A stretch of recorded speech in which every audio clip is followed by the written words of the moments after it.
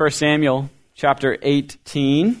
1 Samuel 18. You can turn there in your Bibles. And if you don't have a Bible, there ought to be one in the row in front, somewhere in the row in front of you. You can use that this morning as we continue looking at Israel's history in the beginning of the kings. We're in the reign of Saul, but we are beginning to see his decline and the success of David. So if you were to look at it on a graph, really, David is going this way and Saul is going down, and they're crisscrossing. Just to give you a little reasoning why how we look at the Old Testament here at Hope, we study the Old Testament because the Old Testament is our story. It's not just an Israelite story. It's our story. It's the people of God. And as we read the Old Testament, we look at it in light of what Christ has done and what we are anticipating to come in the Old Testament. We're looking forward to Christ. And every story is whispering this coming king, whispering his name. And so we're going to look for Christ in this passage, and we do that in every passage, because he said in Luke chapter 24 that the whole Bible points to him. It's all about him. And so that's how we read the Old Testament. We look at it with that lens of Jesus, how it points to our need for him and how he has fulfilled that need. So if you would please stand for the reading of God's words, and we're going to read all of chapter 18 together. If you aren't able to stand, you can remain seated. I know it's a little bit lengthy. This is God's word. As soon as he had finished speaking to Saul, the soul of Jonathan was knit to the soul of David. And Jonathan loved him as his own soul. And Saul took him that day and would not let him return to his father's house. And then Jonathan made a covenant with David, because he loved him as his own soul. And Jonathan stripped himself of the robe that was on him and gave it to David, and his armor, and even his sword, and his bow, and his belt. And David went out and was successful wherever Saul sent him, so that Saul set him over the men of war. And this was good in the sight of all the people, and also in the sight of Saul's servants. As they were coming home, when David returned from striking down the Philistine, the women came out of the cities of Israel, singing and dancing to meet King Saul with tambourines and songs of joy and with musical instruments. And the women sang to one another as they celebrated, "Saul has struck down his thousands, and David his 10,000s." And Saul was very angry, and this saying displeased him. And he said, "They have ascribed to David 10,000s, and to me they have ascribed thousands. What more can he have but the kingdom?" And Saul eyed David from that day on. The next day a harmful spirit from God rushed upon Saul, and he raved within his house while David was playing the lyre as he did day by day. Saul had a spear in his hand, and Saul hurled the spear, for he thought, "I will pin David to the wall." But David evaded him twice. Saul was afraid of David, because the Lord was with him, but had departed from Saul.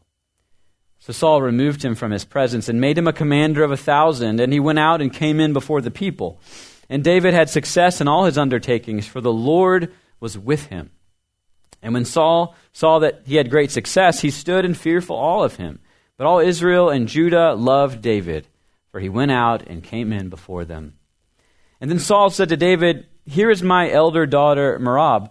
I will give her to you for a wife. Only be valiant for me and fight the Lord's battles." For Saul thought, "Let not my hand be against him, but let the hand of the Philistines be against him." And David said to Saul, "Who am I? And who are my relatives, my father's clan in Israel, that I should be son-in-law to the king?" But at the time when Merab, Saul's daughter, should have been given to David, she was given to Adriel the Mahalathite for a wife. Now Saul's daughter Michal loved David, and they told Saul, and the thing pleased him. And Saul thought, Let me give her to him, that she may be a snare for him, and that the hand of the Philistines may be against him.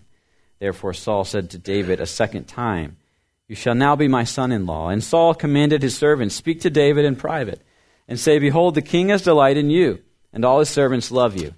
And now then become the king's son-in-law.'" And Saul's servants spoke those words in the ears of David. And David said, "Does it seem to you a little thing to become the king's son-in-law, since I am a poor man and have no reputation?"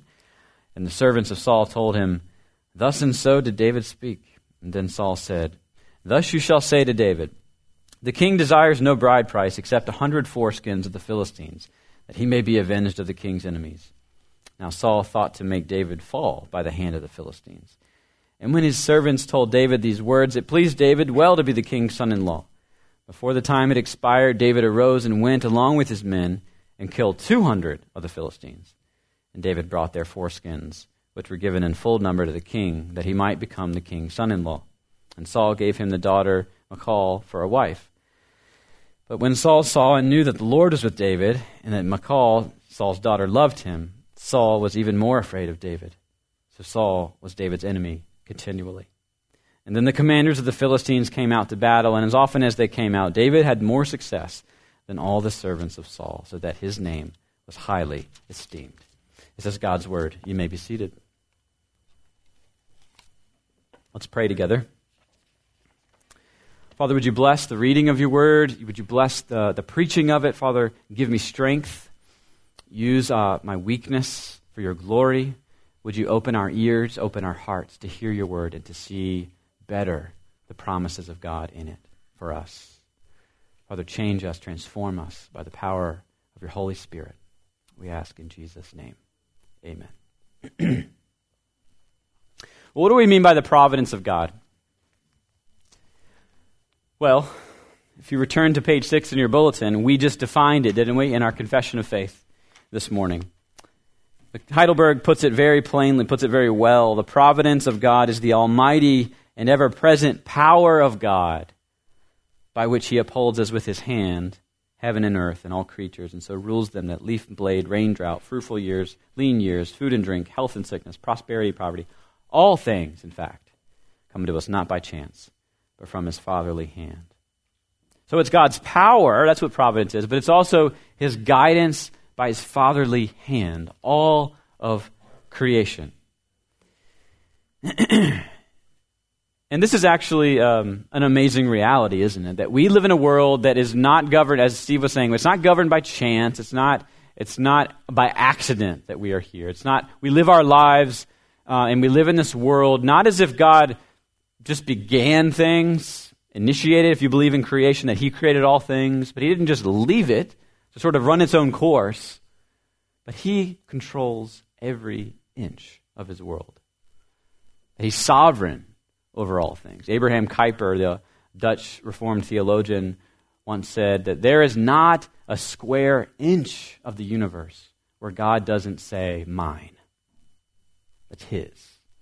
That he controls it. And Spurgeon, in one of his sermons, Charles Spurgeon is famous for saying that even the dust that is floating around this room is controlled by God's providence. It's controlled by him. It's an amazing reality that we live in a world that is under the complete control of our wise, powerful, and good God. We didn't recite it this morning, but the Heidelberg Catechism has a follow-up question to question 27, and it says, well, how does knowing about this providence help us practically? How does it help us to know about his providence? And it says that we can be patient when things go against us. We can be thankful when things go well. And for the future, we can have good confidence in our faithful God and Father that nothing will separate us from his love. All creatures are so completely in his hand that without his will, they can neither move nor be moved. That includes us. So we can be patient, we can be thankful. And that is really what we're seeing in chapter 18, aren't we, of 1 Samuel, that David is thankful of the good things that are happening in his life right now. But he's patient as well with the difficult things. Because as the good things are occurring, he's also experiencing bad things at the same time. And so this is a great example of him learning about and dwelling in the providence of God for him. That God is providing for David the friend he will need in Jonathan. We see that. We see that he's providing the wife he'll need in Michal, and the general support and love of the Israelite people. But at the same time, God is providing the opposition that he's experiencing in Saul, isn't he? God is providing that as well. Why? To grow David's dependence upon God. And all of which reminds David of his main provision, and our main provision, which is the presence of God. So we see in this morning, this text, that God provides for us. He protects us, and he draws near to us in his providence. So we're going to look at providence in three lenses. We're going to look at the providence of friendship, the providence of opposition, and the providence of the presence of God. Those are the three main ideas we're looking at this morning as we look at the life of David. First, let's look at the providence of friendship. Look at verse 1. And as soon as he had finished speaking to Saul, so that's David. David was speaking with Saul. This is right after he's killed Goliath. The soul of Jonathan was knit to the soul of David. Jonathan has shown up throughout 1 Samuel. We know he's a warrior. We know he is a godly man. We know that he's had tension with his father. As his father has been unfaithful, Jonathan has been faithful. He holds the glory of God to the highest esteem in his life. And so in verse 1, we see that Jonathan, after David kills Goliath, Jonathan has great admiration for David because what David did was great and courageous and relying upon the Lord. And we see that Jonathan had that same admiration for the Lord. And we see that their souls were knit together. See, this is one of the most classic texts in our Bible of friendship. This is the classic friendship text between David and Jonathan. So we're going to talk a little bit about the providence of friendship. And maybe it's surprising if I say this, but maybe not, that I think good friendships are rare today. I think we struggle with friendship more than we ever have as a culture. You know, one of the greatest dangers most people are facing today, health-wise, is pervasive loneliness in their lives. Us 21st century people who live in the suburban world with our garages, we're not hanging out on the front porch anymore. We're inside watching TV more. We're lonely. Research has shown that loneliness is associated with a lot of health risks, including cardiovascular disease and coronary heart disease and stroke, metabolic syndrome, functional disability, dementia, and mild cognitive impairment. That's what we're seeing now. That loneliness is causing health issues. And you know, you may be thinking, okay, well, that's mainly, perhaps that's one demographic. Maybe that's just older people. But actually, younger people are more lonely today than older people.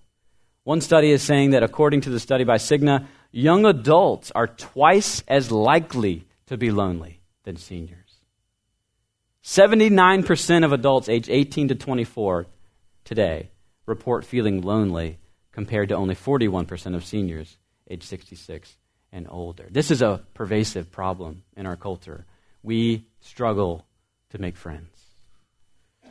We can't make or keep friends anymore. I was reading an article this past week from NBC News, and this writer on NBC said, her name's Jen Glantz.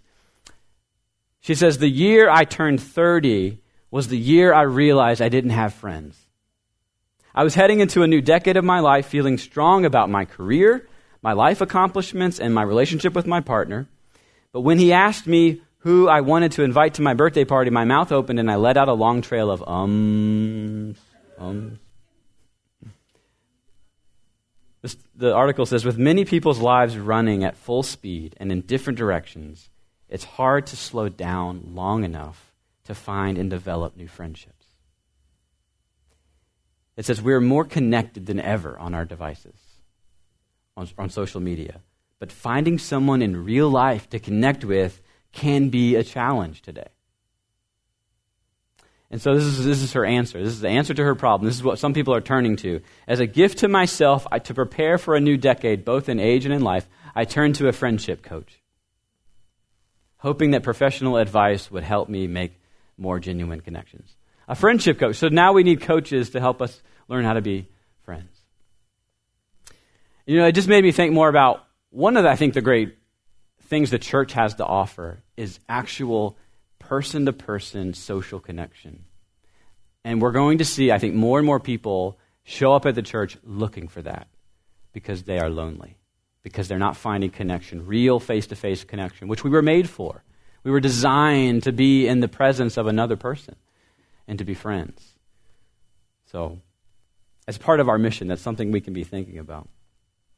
Well, let's look at friendship. What sort of stands this friendship out? This is distinguishing marks of the friendship between Jonathan and David. Well, the first thing we see is that friendship is committed. One of the things we struggle with today is commitment in friendship. Commitment to another person. And we see commitment between Jonathan and David. Look at verse 3. And then Jonathan made a covenant with David because he loved him as his own soul. In the Hebrew, that word made a covenant means cut a covenant. So when covenants were made in the ancient Near East, typically what would happen is you would take an animal and you'd cut the animal in half and put the animal in the pieces on the left and the right side. And you and the covenant partner would walk through the pieces of the animal, essentially vowing, if I break my end of the agreement, I'm going to be like these animal pieces on the ground. I will die. So they're making a commitment to one another, that they are together in this. They are going to work together. Their souls are knit together, and there is commitment toward one another. It's hard to have a good friend or have good friendship if you don't commit to each other. If there's nothing you actually give up and say, I will vow to this, to be your friend. I will meet you at the coffee shop once a week to help you, to meet with you, to share my life with you. Right? It takes specific commitments we need to make. And they were committed to each other. Secondly, we see friendship is costly. It costs something to be a good friend. Look at verse 4. And Jonathan stripped himself of the robe that was on him and gave it to David and his armor and even his sword and his bow and his belt. You see, perhaps this was a part of the covenant they were making toward each other. This was a sign of Jonathan's respect and honor to David. That Jonathan's love and covenant with David was at his own expense. He was next in line to be king. Think about this. Who's the son of the king here in this relationship? It's Jonathan. And so for him to do this, some people think that he was actually symbolically abdicating the kingship, his inheritance to David. And remember earlier on in 1 Samuel that they have already been told the prophecy that there is a friend, there's a neighbor that's going to be better than Saul who's going to take this kingship. So Jonathan knew this. It's going to be someone else. So he's acknowledging at this point, he's not going to be the king. It's going to be David. He is giving up this to David. But what's so amazing is David was his political rival. He could have fought David. He could have hated David. Actually, Jonathan had more reason to hate David than Saul did. He had more to lose. Saul was already king. But Jonathan is saying, I'm never going to be king. I'm giving it up to you. I'm stripping off of this tunic and this sword and this bow and this belt. He could have been very jealous of David, but he wasn't. And so as we think about friendship and our own ability to be a good friend, are we content to step aside when it's time for others to be used by God? Are we content to be joyful for our friends when they are doing well? And to not think of a relationship as transactional. I mean, many people look at relationships as transactional, like, you do this for me, and I will do something in return. But I'm not going to do anything for you unless you do something for me. That's a transactional relationship. That's not what we're looking at here. There is a cost to being a good friend. And so perhaps in this moment, Jonathan is acknowledging David's future reign by giving him his armor. One commentator says, the attitude of Jonathan, the crown prince, was thus remarkable and exhibits his unselfish character and personality. See, Jonathan gave while Saul took. Jonathan is giving. Another thing we see that makes a good friendship is closeness. Closeness. There's actually a scene in chapter 20, verse 41, where David and Jonathan are together, and this will probably be the last time they see each other. Right? They know war is upon them. Saul is at an even worse state, and they will not probably see each other again. And it shows how close they were. Look how much they embraced. He said, David rose from beside the stone heap and fell on his face to the ground and bowed 3 times to Jonathan. And they kissed one another and wept with one another, David weeping the most. See, they loved each other. They were best friends. They allowed themselves to be vulnerable toward each other. And so the question for us is, do you allow yourself to be vulnerable with other people, to be exposed, to show, and this is hard for guys especially, show emotion, right? To say, I love you, right? Do you allow yourself to do that? I was reminded when I was in college, this was after my first year at James Madison, I went on a summer project with Campus Crusade for Christ, and so Campus Crusade is a Christian ministry on campus, college campuses all around the country, and they have these summer projects where you go off for a summer, and a lot of times you'll get a job, and you'll live kind of with a bunch of other college students, and you'll evangelize throughout the week. You'll go on the street and pass out gospel tracts and try to share the gospel with people. And I went to Los Angeles one summer. I went to Santa Monica and lived at a motel. We booked the entire motel out. It was like 60 kids, college kids, and we spent the whole summer evangelizing and sharing the gospel and worshiping together and growing in our faith, getting jobs. And we formed, in such a quick way, we formed very close friendships because we were doing things that were out of our comfort zone, right? Talking to strangers on the street about Jesus, passing out tracts down at 3rd Street Promenade, and while people don't want to engage with you. In Southern California, people do not like to talk about religion, right? They want to go buy their clothes.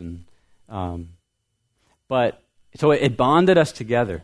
And at the end of the summer, the night before everybody's about to get on their planes and go home, something happened to us that I've never really experienced before. Emotion came over everybody, and we all wept together, knowing that we probably wouldn't all be together like this ever again. I've actually never experienced it since then, an experience where you're so close to people and you just begin weeping knowing that you're going to depart each other. It was a sweet experience, and we were all very vulnerable with each other. It was a blessing to have those friends that summer as I was growing in my faith and learning more about God.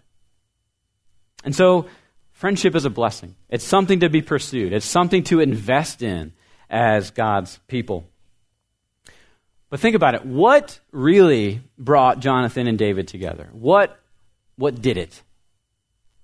One commentator, Samura, says, the relationship between Jonathan and David was more than simply on the human level. Both of them loved and trusted on the Lord and shared the same concerns and convictions. The Lord is what brought them together. And so as we think about that as believers and members of this church, your most important relationships will be with your brothers and sisters in Christ. Why? Because what binds you together is the most important truth in the world. And that is the blood of Jesus Christ, forgiving your sins. And it's regardless of age. The church is to be the place where we mix ages and demographics and status goes out the window, and we learn how to love one another. In a world where we're divided into our various camps, that goes away here.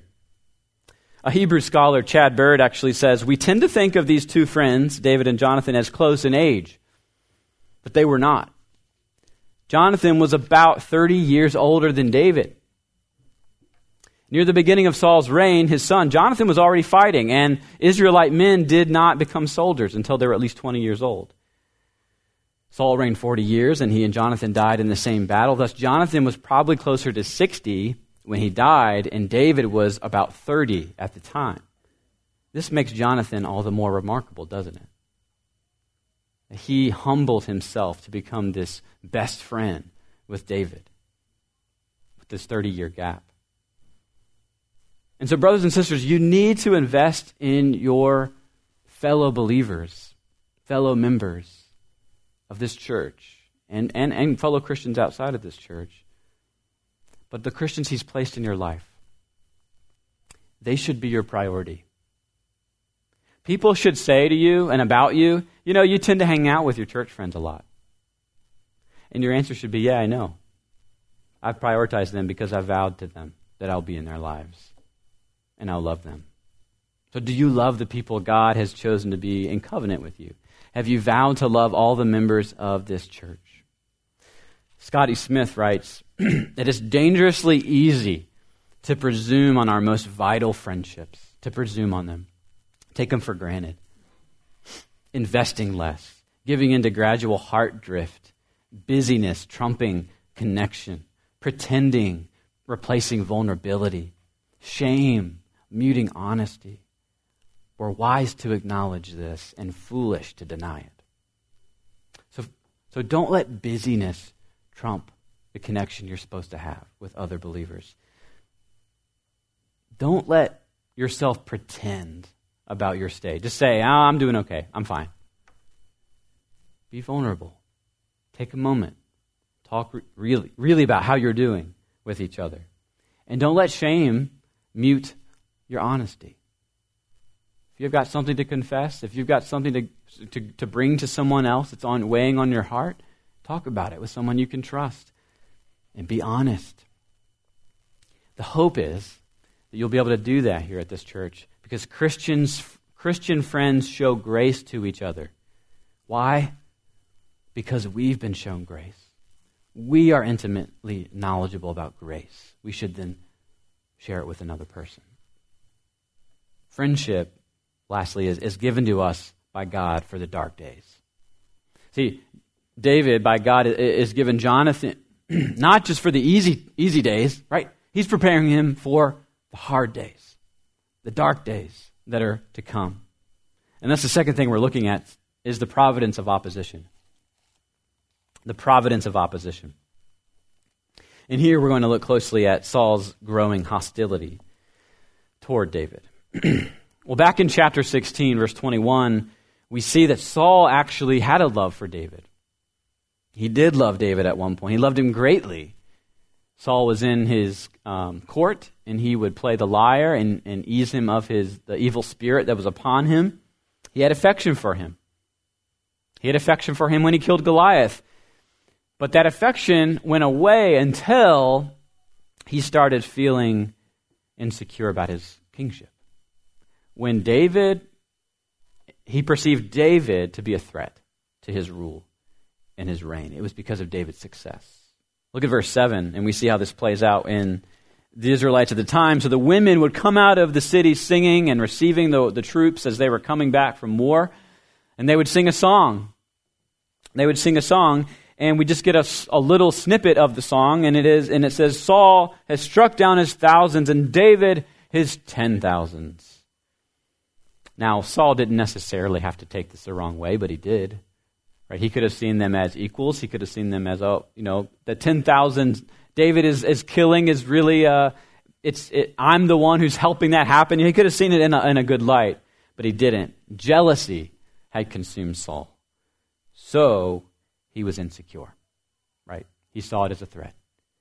And so he was beginning to go after David. So let's now turn our attention to these relationships. So his two daughters and what's going on here. So you think you've ever had a hard time with your in-laws? Look at the difficulty David is having with his future father-in-law.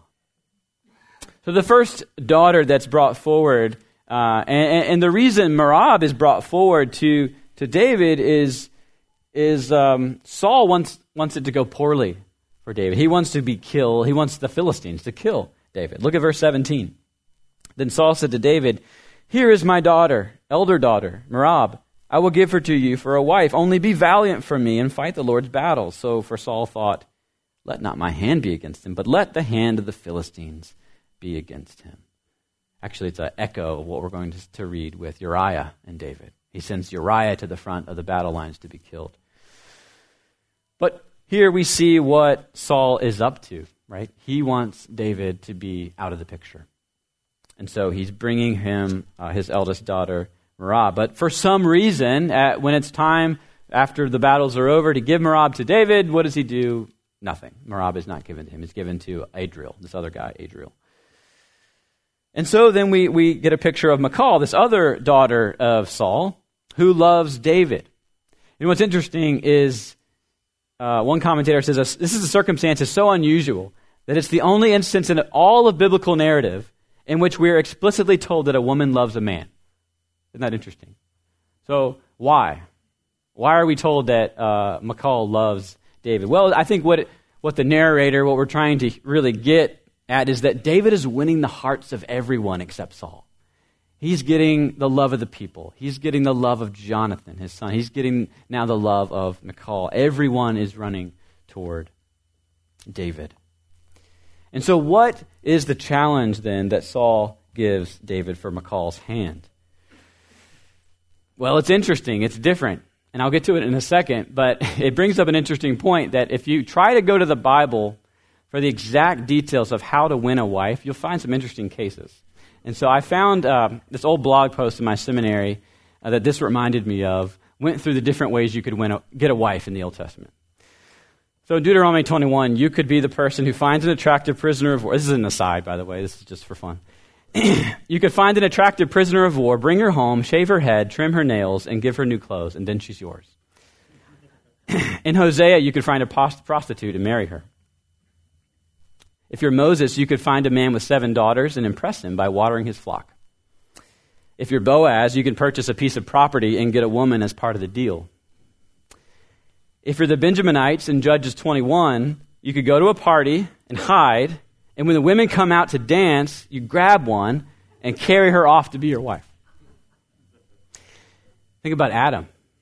If you're Adam, you could have God create a wife for you while you sleep, but caution, this will cost you a rib.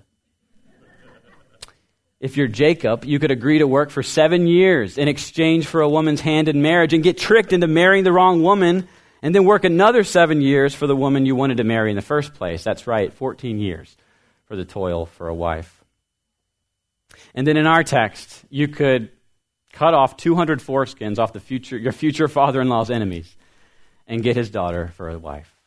But I think actually the funniest one that they put here is you could be like Cain. And even if no one's out there, you just wander around a bit, and you'll definitely find someone. That's what Cain did. But this is interesting. So he has to go kill these Philistines for Michal's hand in marriage. We'll go over to verse 27. It says, David rose and went along with his men and killed 200 of the Philistines. So he was asked to kill 100, but he actually kills 200. And he brought their foreskins, which were given in full number, to the king, that he might become the king's son-in-law. And Saul gave him his daughter, Michal, for a wife. But when Saul saw and knew that the Lord was with David, and that Michal, Saul's daughter, loved him, Saul was even more afraid of David. So Saul was David's enemy continually. And so we see that this doesn't solve the problem, winning his daughter. It helps David out. Right now he's actually intermarried into the royal family. But it only increases Saul's hatred and anger. You see, Saul first begins with jealousy of David, and then it leads to fear, and then it leads to anger, and then it leads to hatred, and murderous hatred. But it starts with jealousy. He could not praise the achievement of others, but simply became jealous of them. It gets worse and worse. But notice David.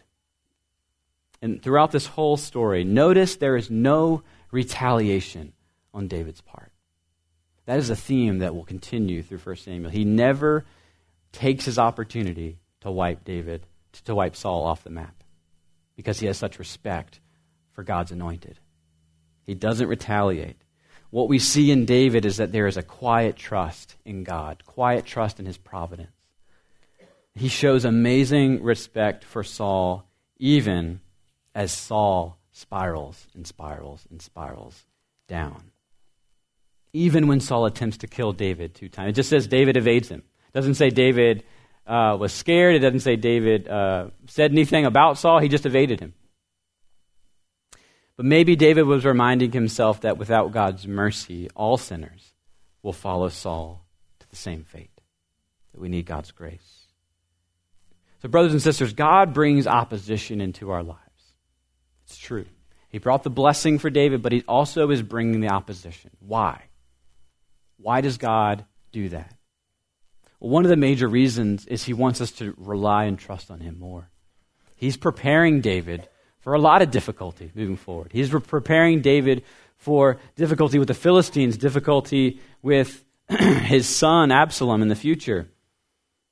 He strengthens our reliance upon him. And secondly, he does it to heighten our sensitivity to his presence.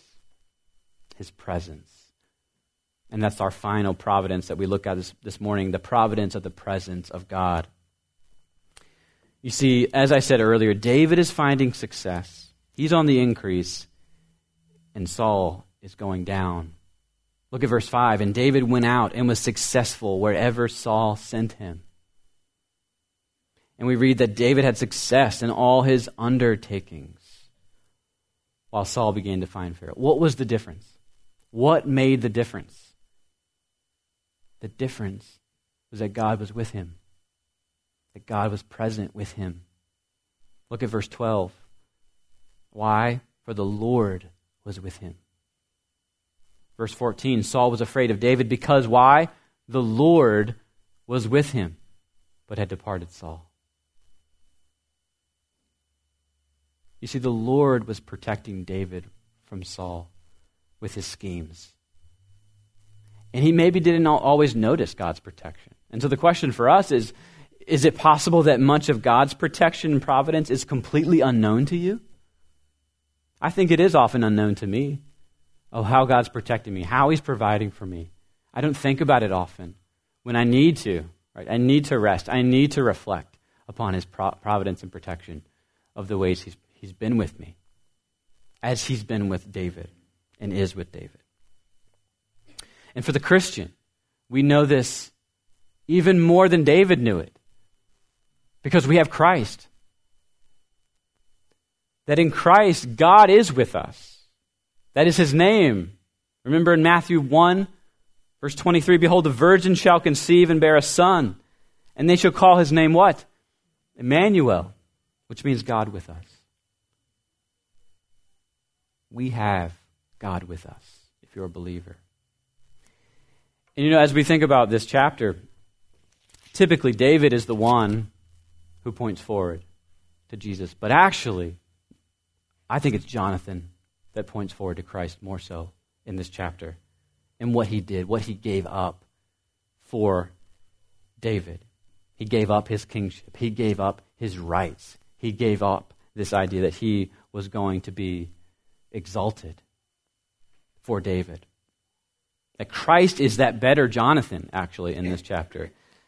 That friend that paid the ultimate cost to save us. I'll read again from Philippians 2 that I read earlier. This reminder of what Jesus gave up for us. Philippians 2.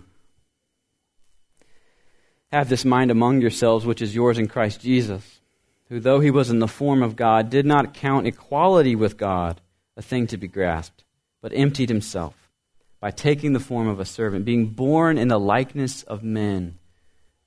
Skipping down, by becoming obedient to the point of death, even death on a cross. Christ emptied himself. Just as Jonathan emptied himself, took off these royal robes and gave to David, Christ does the same for you and I as we look to him in faith. Taking off, emptying himself of that glory. And also Christ faced the greatest opposition for us. If we face opposition in our lives as God's providence, Christ faced more of an opposition. He faced the very wrath of God on the cross for you and I, which is the greatest opposition you could think of. That Christ became sin. He took on our sin for us. He took on the wrath of God. And he also finally gave us his presence by having God's presence removed from Christ. Christ had God's presence removed from him so that you and I could have a God who's present with us. In John 14, Jesus reminds us of this, that when he departs and goes to the Father, he's telling the disciples, and I will ask the Father, and he will give you another helper to be with you forever, even the Spirit of truth, whom the world cannot receive because it neither sees him nor knows him. You know him, for he dwells in you and will be with you. I will not leave you as orphans. I will come to you. It's what we read actually this morning from our call to worship. Isaiah 43, when you pass through the waters, I'll be with you. Through the rivers, they shall not overwhelm you. When you walk through the fire, you shall not be burned, and the flame shall not consume you. For I am the Lord your God, the Holy One of Israel, your Savior. We have the providence of God's presence, brothers and sisters, to lead you, to walk with you. And in closing, what does that give us? It gives us hope, doesn't it? A popular benediction we do here at Hope is Romans 15:13. And notice the providence of the Holy Spirit and what it provides. May the God of hope fill you with all joy and peace in believing, so that by the power of the Holy Spirit you may abound in hope. That's what God's providence should give us, his presence. So be reminded that he gives us friendship for a reason. He gives us even opposition to draw us closer to him, and most importantly, his presence to remind us that he loves his people. May that encourage you this morning. Let's pray. Father, we thank you for being with us, blessing us, showing us yourself. We thank you for your word. It teaches us more about what we need ultimately. Keep our eyes focused on you, Father. We need you. Help us to grow in the knowledge of our need, our dependence, and the presence of God. Help us to walk faithfully in that as we go forward, proclaiming your name, living as sinners, but sinners who have a Savior and who promises to change us and grow us. We thank you for all you do. In Jesus' name, amen.